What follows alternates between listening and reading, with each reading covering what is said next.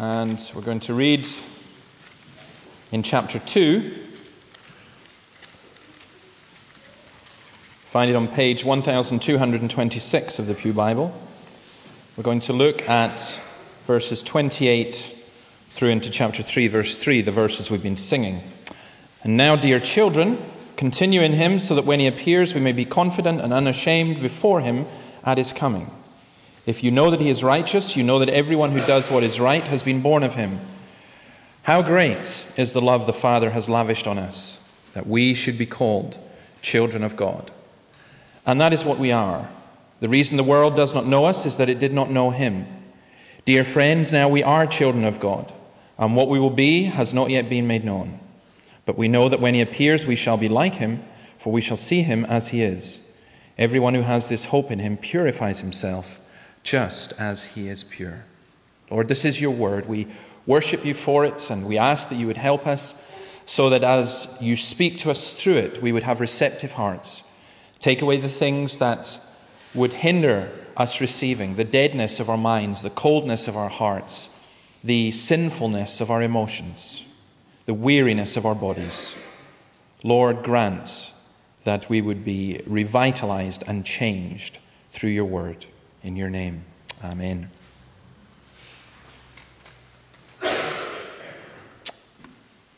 I was talking with John Cooper about his work with children in Dundee. The children last night, those children that you saw singing there, every single one of them is either an orphan, usually an orphan because of AIDS, or someone who has been traumatized through war. And when I was talking with John, we were talking about children in Dundee and the surrounding area who actually, in a way, have similar stories. And some of you know that John works with children, and the one thing he said was, he said, it's almost impossible because they've got no hope. Now, I did an interview with Ivan and Olive, the leaders of the Watoto group here, just before we started the service, and I said to them, why do you keep bringing Christianity? Because lots of people there last night who would say, isn't it lovely? You have these kids come and they sing really, really well, and the colourful uniforms, and we like Africa, and it's a great work that they're doing, but why do you just have to keep bringing Jesus into it? Why do you... And I asked them, I said, why bring Christianity into it? And Ivan looked at me as though I was completely mad, as though the question was totally incomprehensible. And said, we have to give the children hope, and if they don't have any hope, what have they got? And he said, if they're on drugs and they don't have any hope, you take them off drugs, they'll go back to drugs. You have to give them hope. And the one thing that came across last night for me was and it's not just the fact, you could say, it was kind of staged. It was very moving, very emotional, but I think the thing that came across more than anything is when you talk to the kids and talk to the leaders as well, they've absolutely got hope. Now, we probably wouldn't want to hear their whole story. And I thought it was very impressive that we didn't get told what their stories were. They don't talk about their stories. They talked about their hope. And that fits in very, very well with what we have here.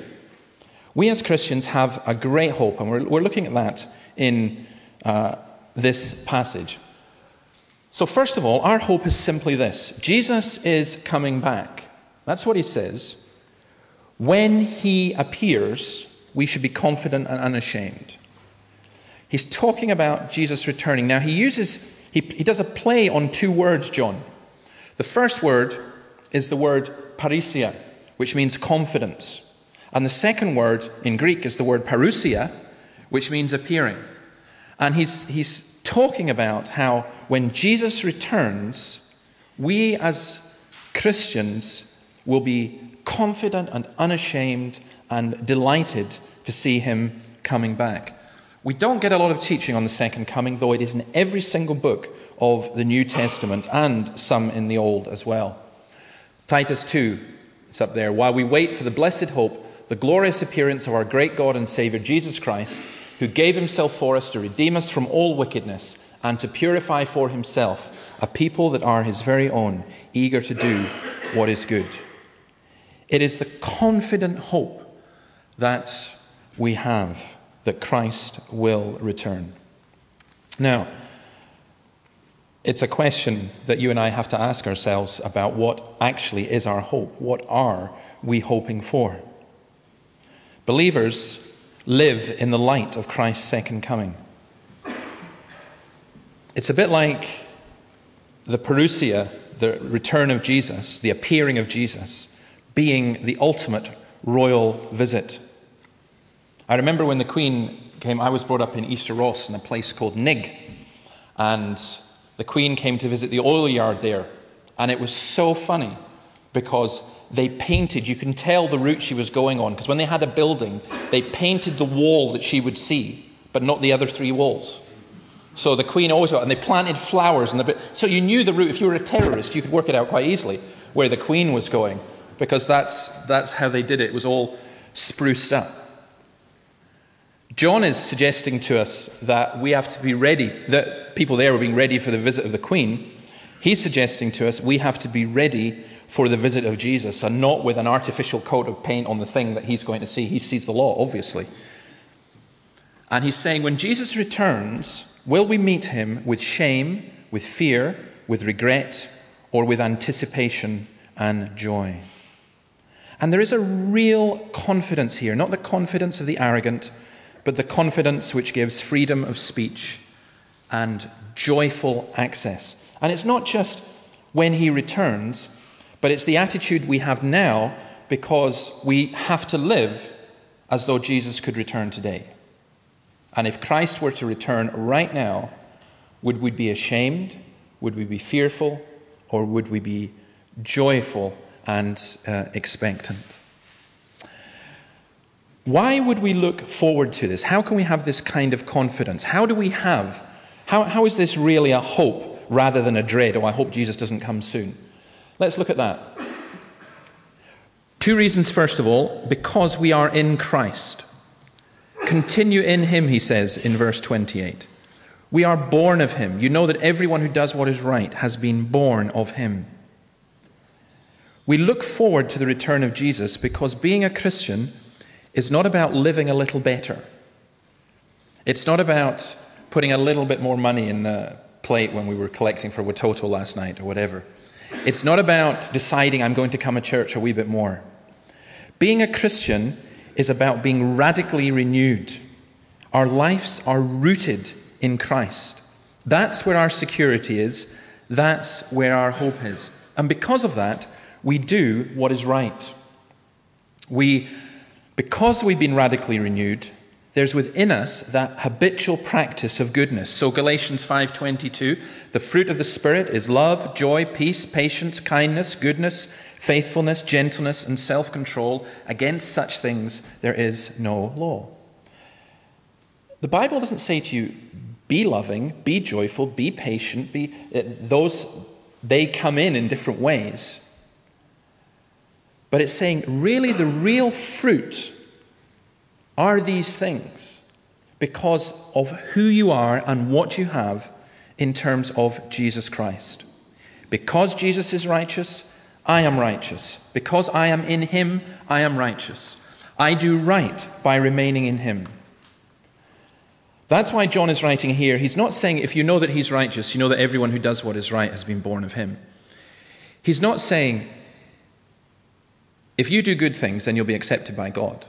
He's saying because you've been born of God, you will do good things. You will have the fruit of the Spirit. And if you don't, then you've got a question. You've got to say, well, have I really been born of God? He's not teaching perfectionism. We know that from the parts we've already looked at in this letter. But he is teaching that being a Christian just changes absolutely everything. Our life is one continual life of continual renewal of our relationship in Christ. I think when we meet in worship this morning, it's a good way for us to think of what we're doing, that it's a kind of covenant renewal. It's a kind of where we as God's people, holy and dearly loved, just come to Jesus again and say, yes, Lord. If we had an altar call in this church, then basically you should all come forward. Because we should always be returning to Christ. Because we wander away from him very easily. We drift. We we struggle in so many ways. Jesus says, I am the vine, you are the branches. If a man remains in me and I in him, he will bear much fruit. Apart from me, you can do nothing. So what Jesus is saying to you is that it is the greatest need you have, the most essential thing you have, is that you are rooted in Christ. The rest follows from that. Right now, you might be thinking of 101 different things that are bothering you, 101 different sins that are disturbing you. But the one thing necessary, the most needful thing, is that you are rooted in Christ and that you grow in Christ. And I kind of said this last night, and I would have said it again, but it does sound a bit patronizing, but I really do mean this. When I was looking at these kids last night, I was thinking, man, you come from such poverty and distress, and yet you're so wealthy. You know, we have this kind of, Hugh's smiling at me and laughing at me because he has this experience all the time, but we have this kind of notion, we go as missionaries to Africa. And it's a sort of kind of arrogant, paternalistic, sometimes imperialistic thing. I think that what this country needs is missionaries from Africa. We need people to show us that our hope is in Christ.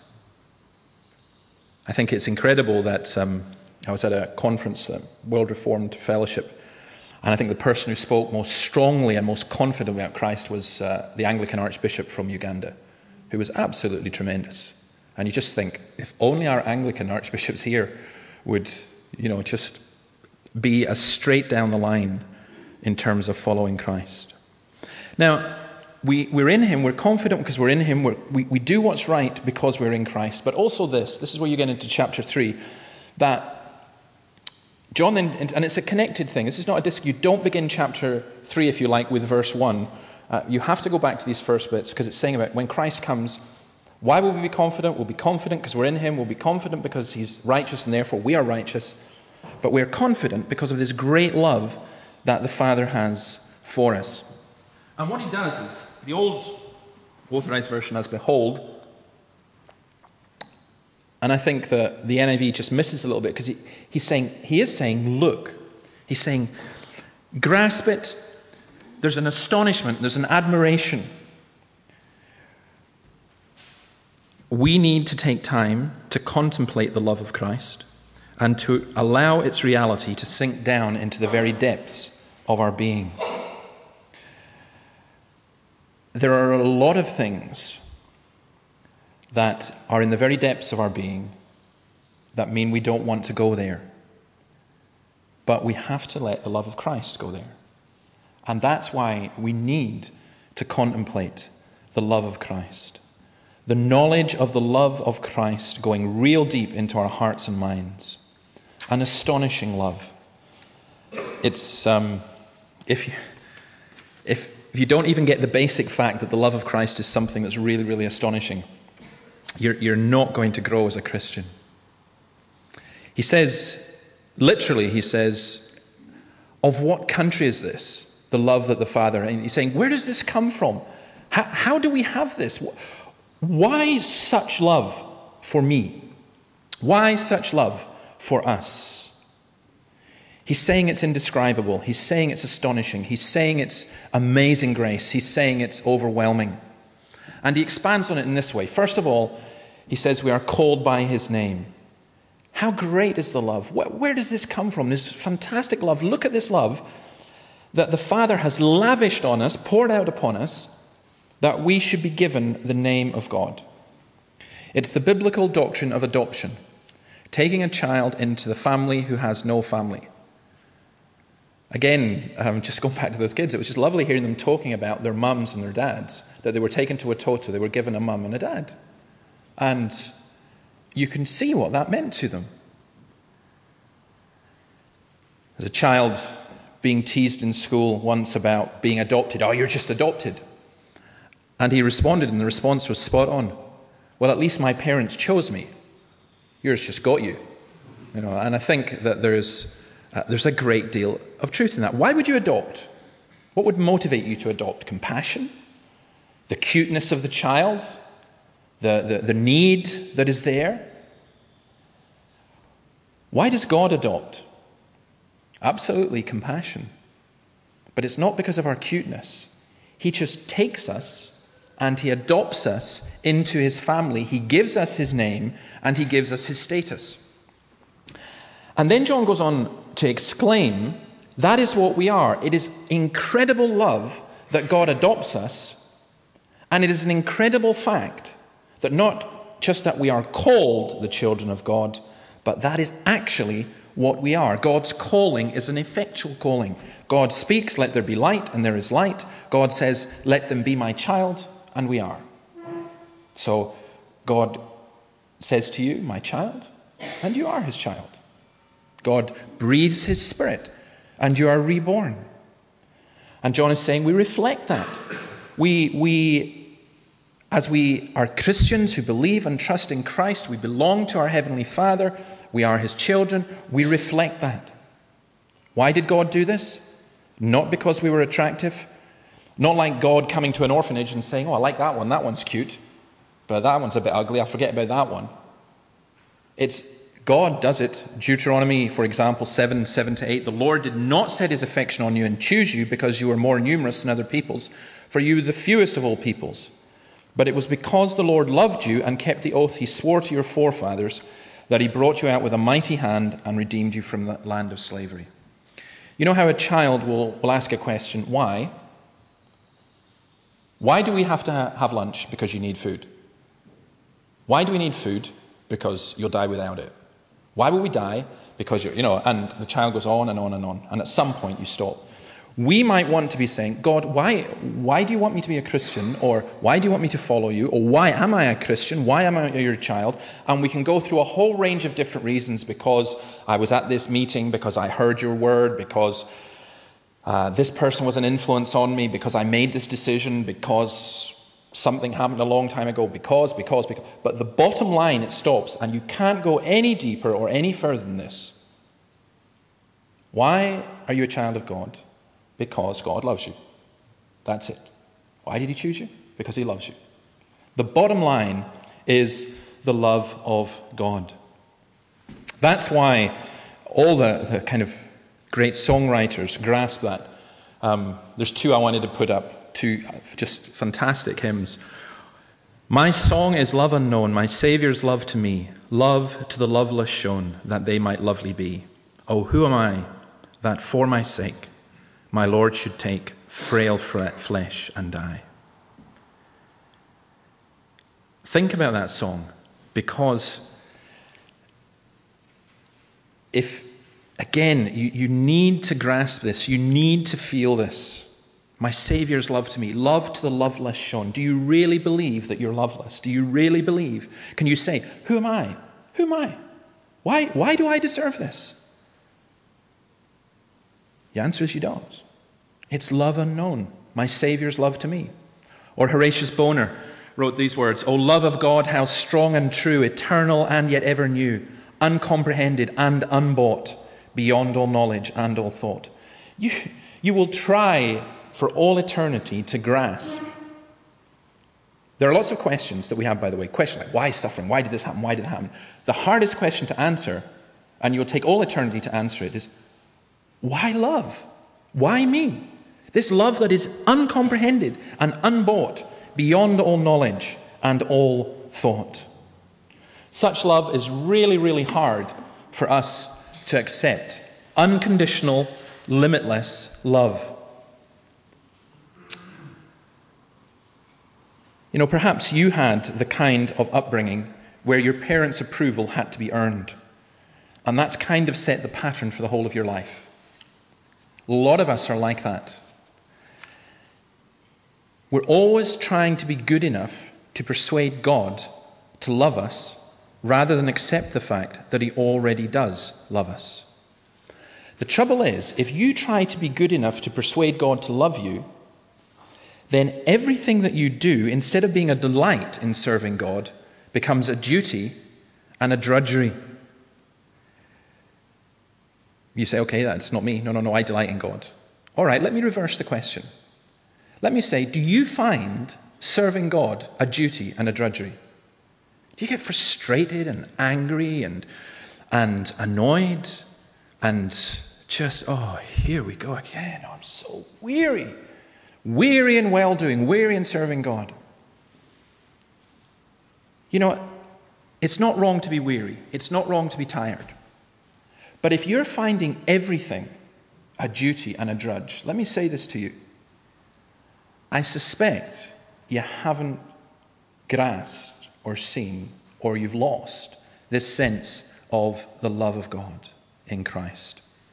David Jackman says this: we need to stop our busy Christian lives from time to time to assess honestly how much of our activity is an expression of love for the Lord who loves us, and how much comes from being driven along by our desire to impress, which reveals a fundamental insecurity, or by group pressures which dictate whether or not we belong. Now stop and think about that just for a moment. Why are we doing things? Well, I'm working really hard to prepare a sermon so I can impress some people so that people won't be upset. Or I'm working really hard in the church so that people won't think I'm a failure. I fall into that trap all the time. But God is just not impressed. God is not impressed. That's not what God is looking for. Or it may be group pressures where we're concerned about what other people think, about what other people feel. Now, I think there are two dangers in saying what's just been said. The first is this: there are some of you who listen to this and you go, I totally agree, absolutely. Working too hard. And you're bone lazy. You're not working at all. But you're just saying, I'm chilled out, relaxing in God, and all the rest of it. It's not that your life, you have two busy Christian lives. You often find people saying, oh, yeah, I think Christian life shouldn't be too busy. It's just, you hardly have a Christian life at all. And what I mean by that is that you have busy other lives. You're very chilled about your Christianity. Oh, you're not bothered. But you're very stressed and worked up about everything else. Stressed about work, stressed about home, stressed about finance. And I think that if we are like that, we haven't got it either. Our motivation, we serve because of what Christ has done for us. We don't look at what Christ has done for us and go, hey, Lord, yeah, that's really good. Thanks. Now let me get on with the rest of my life. That's not what we do.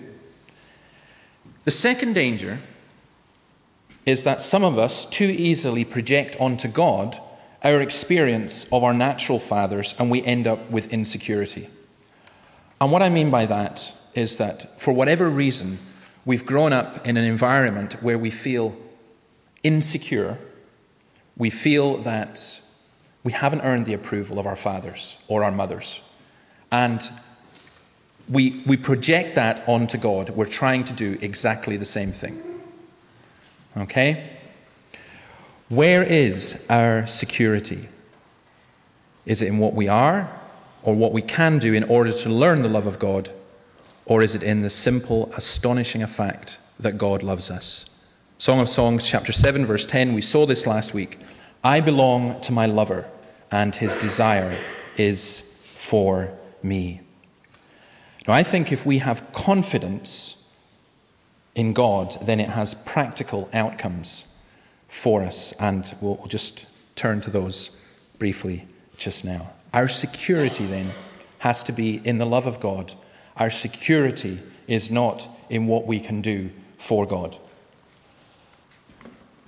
The fact that we're so loved by the God who loves us, that previous verse was from Peter about the great hope that we have in terms of Christ turning, explains certain things.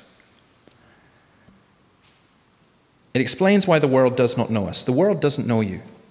It did not know him. It has no idea of the love relationship that exists between God and his people. I have never yet met a non-Christian who grasps that Christianity is about the love of God for his people and the love of a Christian for God.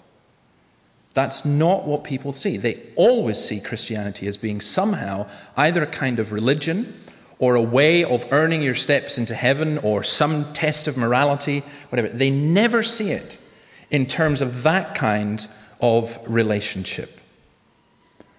The world doesn't know us. Don't expect the world to look at us. Where's my glass? Don't expect the world to look at us and to say, well, isn't that wonderful, these Christians? It explains why we do not know. He says we do not know what we will yet be, but we trust him. That's what he's saying. What we will be has not yet been made known, but we know that when he appears, we shall be like him. We are his children. We are Christ's brother. We don't have it all sussed. We don't have it all worked out. I was speaking to Alistair yesterday, and we were talking about this thing in terms of, I was actually talking about this passage, talking about how we use our time, talking about how stressed we are. And he said this. Now, I'll throw this out as a thought for you, okay? He said, middle-class Christians are very, very protective of their time when it comes to the church. They need time for leisure, time for family, time for whatever. And they're very, and he said, and he finds that when he ministers in a working class area, people are much more freer in terms of giving time. Now, I don't know if this is true or not, but it was an interesting observation to me. And we were talking about it, and he said, the reason is because we like to be in control. We like to have, as far as possible, we like to be in control, and we've been brought up to be in control. And the bottom line is that we are not. And one of the hardest things that you are ever going to do is to accept that you're not in control, and to accept that sometimes things happen that you have no control over, and it doesn't fit in with your plan, and it doesn't fit in with your schedule. And you just have to get on with it. It is very inconvenient when you get sick and you can't do what you planned. It is very inconvenient when things don't work out in the church just precisely the way that you would want. It is really annoying when you have a prayer meeting and someone tries to break into you and sets the alarm off and so on, all that kind of stuff. Right? It's inconvenient. And we just don't like inconvenience, and we don't like mess. The fact is that the reality of life is that it's messy, and it will continue to be messy, and you can surround it with all the control features that you want, but it will still be messy. And our ultimate and absolute hope is this. It's not saying that we shouldn't organize ourselves. Of course we should. But our hope is not in our organization. Our hope is not even in our self-control. Our hope has to be absolutely that we belong to Christ. That's the great hope. Christ is going to come. He's going to appear. He's going to take us home. Hope springs eternal in the human heart. I think we are all motivated by our hopes and fears. I actually like MasterChef. And one day I would like to appear on MasterChef, but there is absolutely no chance whatsoever. This is the kind of sad life I have. I imagined what it would be like if I was on MasterChef and they said to me, what would it mean to you if you were to win this? And the correct answer is, it would mean everything. It's my whole life and all that kind of stuff. Britain's Got Talent, which in a perverse way I like, but which I never ever want to be on, it's the same kind of thing. You stand up on the platform, and Simon Cowell and Amanda and Piers, they say, what would it mean if you were to win Britain or appear before the Queen? It would mean the world to me. I think the correct Christian answer to both of those would be MasterChef. What would it mean if you were to win MasterChef? Actually, not a great deal, because I've got a far better hope in Jesus Christ. And I don't really care whether I win or not. I just enjoy doing this. You're probably not going to advance too far in that program. Britain's Got Talent. What would it mean to appear before the Queen? Well, I think it'd be quite nice, but she's just an ordinary human being like the rest of us, and she's going to die the same, and Jesus is coming back, and we all have to be ready. So nothing really. Doesn't really bother me too much. One day I'm going to meet the King of Kings, and that really is what affects me. We shall be like him. In preparing us for Jesus returning, he makes us more like Jesus, so we stop taking matters into our own hands. We who with unveiled faces all reflect the Lord's glory are being transformed into his likeness. Philippians 3:21, who by the power that enables him to bring everything under his control will transform our lowly bodies so they'll be like his glorious body. When Christ, who is your life, appears, then you also will appear with him in glory. Michael Eaton says, we shall have a body that radiates with the brightness of holiness, that is imperishable, unable to deteriorate, and honorable, a body of dignity and excellence, conformed to the glory of our Lord Jesus Christ. The sight of Jesus will transform us. You're suffering from illness. You're suffering from disability. You're suffering from emotional disability and psychological and all the rest of it. When Christ appears, everything is transformed. All that pain, everything is gone. We shall be like him. We shall see him as he is. In heaven, there will be a new way of seeing Jesus. And to be honest, I can't wait. My vision of Jesus is so weak and so obscured. And that means, he says, that we purify ourselves. We are not spiritually complacent. We are not passively waiting for the return. We know we are sinners, but we long for sinlessness, and we seek after purity of life. We want purity from moral stain. We have purity of life. Blessed are the pure in heart, for they will see God. How do we purify ourselves? We look at Jesus. Although he was a son, he learned obedience from what he suffered. A daily, disciplined obedience to God. In the midst of the battle, in the midst of the torment, in the midst of the struggle, is what we need. Now, I think that those verses and that confidence that we have, as I said, it's not the confidence of the arrogant and the boastful and the self-righteous, but the confidence of the loved child, the freedom of speech, freedom to be able to pray to God, freedom to tell others, joyful access, worship. We do need to take time to look. And in a sense, that's what we've done. But we've only begun to scratch the surface. And I want to use one word to sum this up: overwhelming. I know that this is true for some of you. And for me, I've never known this to be so true as in the past few weeks. You just have this feeling of being overwhelmed. The pressures and the stresses and the strains upon your life. You sit down, if you get a chance to sit down, and you just think, I can't cope with this anymore. I just can't do this. There's just so much. And it just gets piled on, wave after wave after wave. John Calvin says, the more necessary it is that all our thoughts should be withdrawn from the present view of things, lest the miseries by which we are on every side surrounded and almost overwhelmed should shake our faith in that felicity which as yet lies hid. What he's just saying in that is very simple. He's saying, if you focus only on what you're experiencing just now, the pressures, the illnesses, the sinfulness, the struggles, the letdowns, everything, if you focus on that, if your emotional life is drawn up with that, if your mind is drawn up with that, you will sink beneath the waves. You will drown. You actually have to look beyond that. You have to look to the hope that you have in Christ. So as wave after wave after wave hits you, your feet are on the rock and you are looking to glory. And the devil can pour the whole lot. But if you contemplate the love of Christ, it changes everything. Because there's two kinds of being overwhelmed. That verse I put up there from Ephesians, Christ may dwell in your hearts through faith. I pray that you, being rooted and established in love, may have power together with all the saints to grasp how wide and long and high and deep is the love of Christ, to know this love that surpasses knowledge, that you may be filled to the measure of the fullness of God. If you are filled to the measure of the fullness of God, there is no room for despair. There are two kinds of being overwhelmed. There's this overwhelming of your circumstances, this overwhelming of your heart, there's this overwhelming of your body physically. There's this just, as I say, these waves that pour in upon you that your mind can't take anymore and you crack. You can't carry on. But there's another kind of overwhelming. And it's as wave after wave of the love of Jesus Christ washes you, soothes you, cleanses you, amazes you, purifies you, stuns you, renews and energizes you.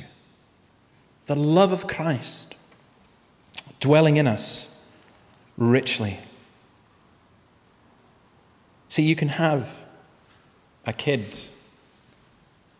whose mother has died of AIDS, who's been left orphaned, who's been recruited aged 10 years old into an army and been told that unless you kill people, you will be killed. and is rescued from that, goes to something like Watoto, hears about Jesus, believes in Jesus and so on, they don't need to go over and over and over again in their minds what has happened in their life. They need that to be replaced by something that is a whole lot better. And if that's true for them, it's true for me, and it's true for you. All that stuff from your childhood, all that stuff from your past, all that stuff from yesterday, all that angst, all that fear from today, sure, try and deal with it.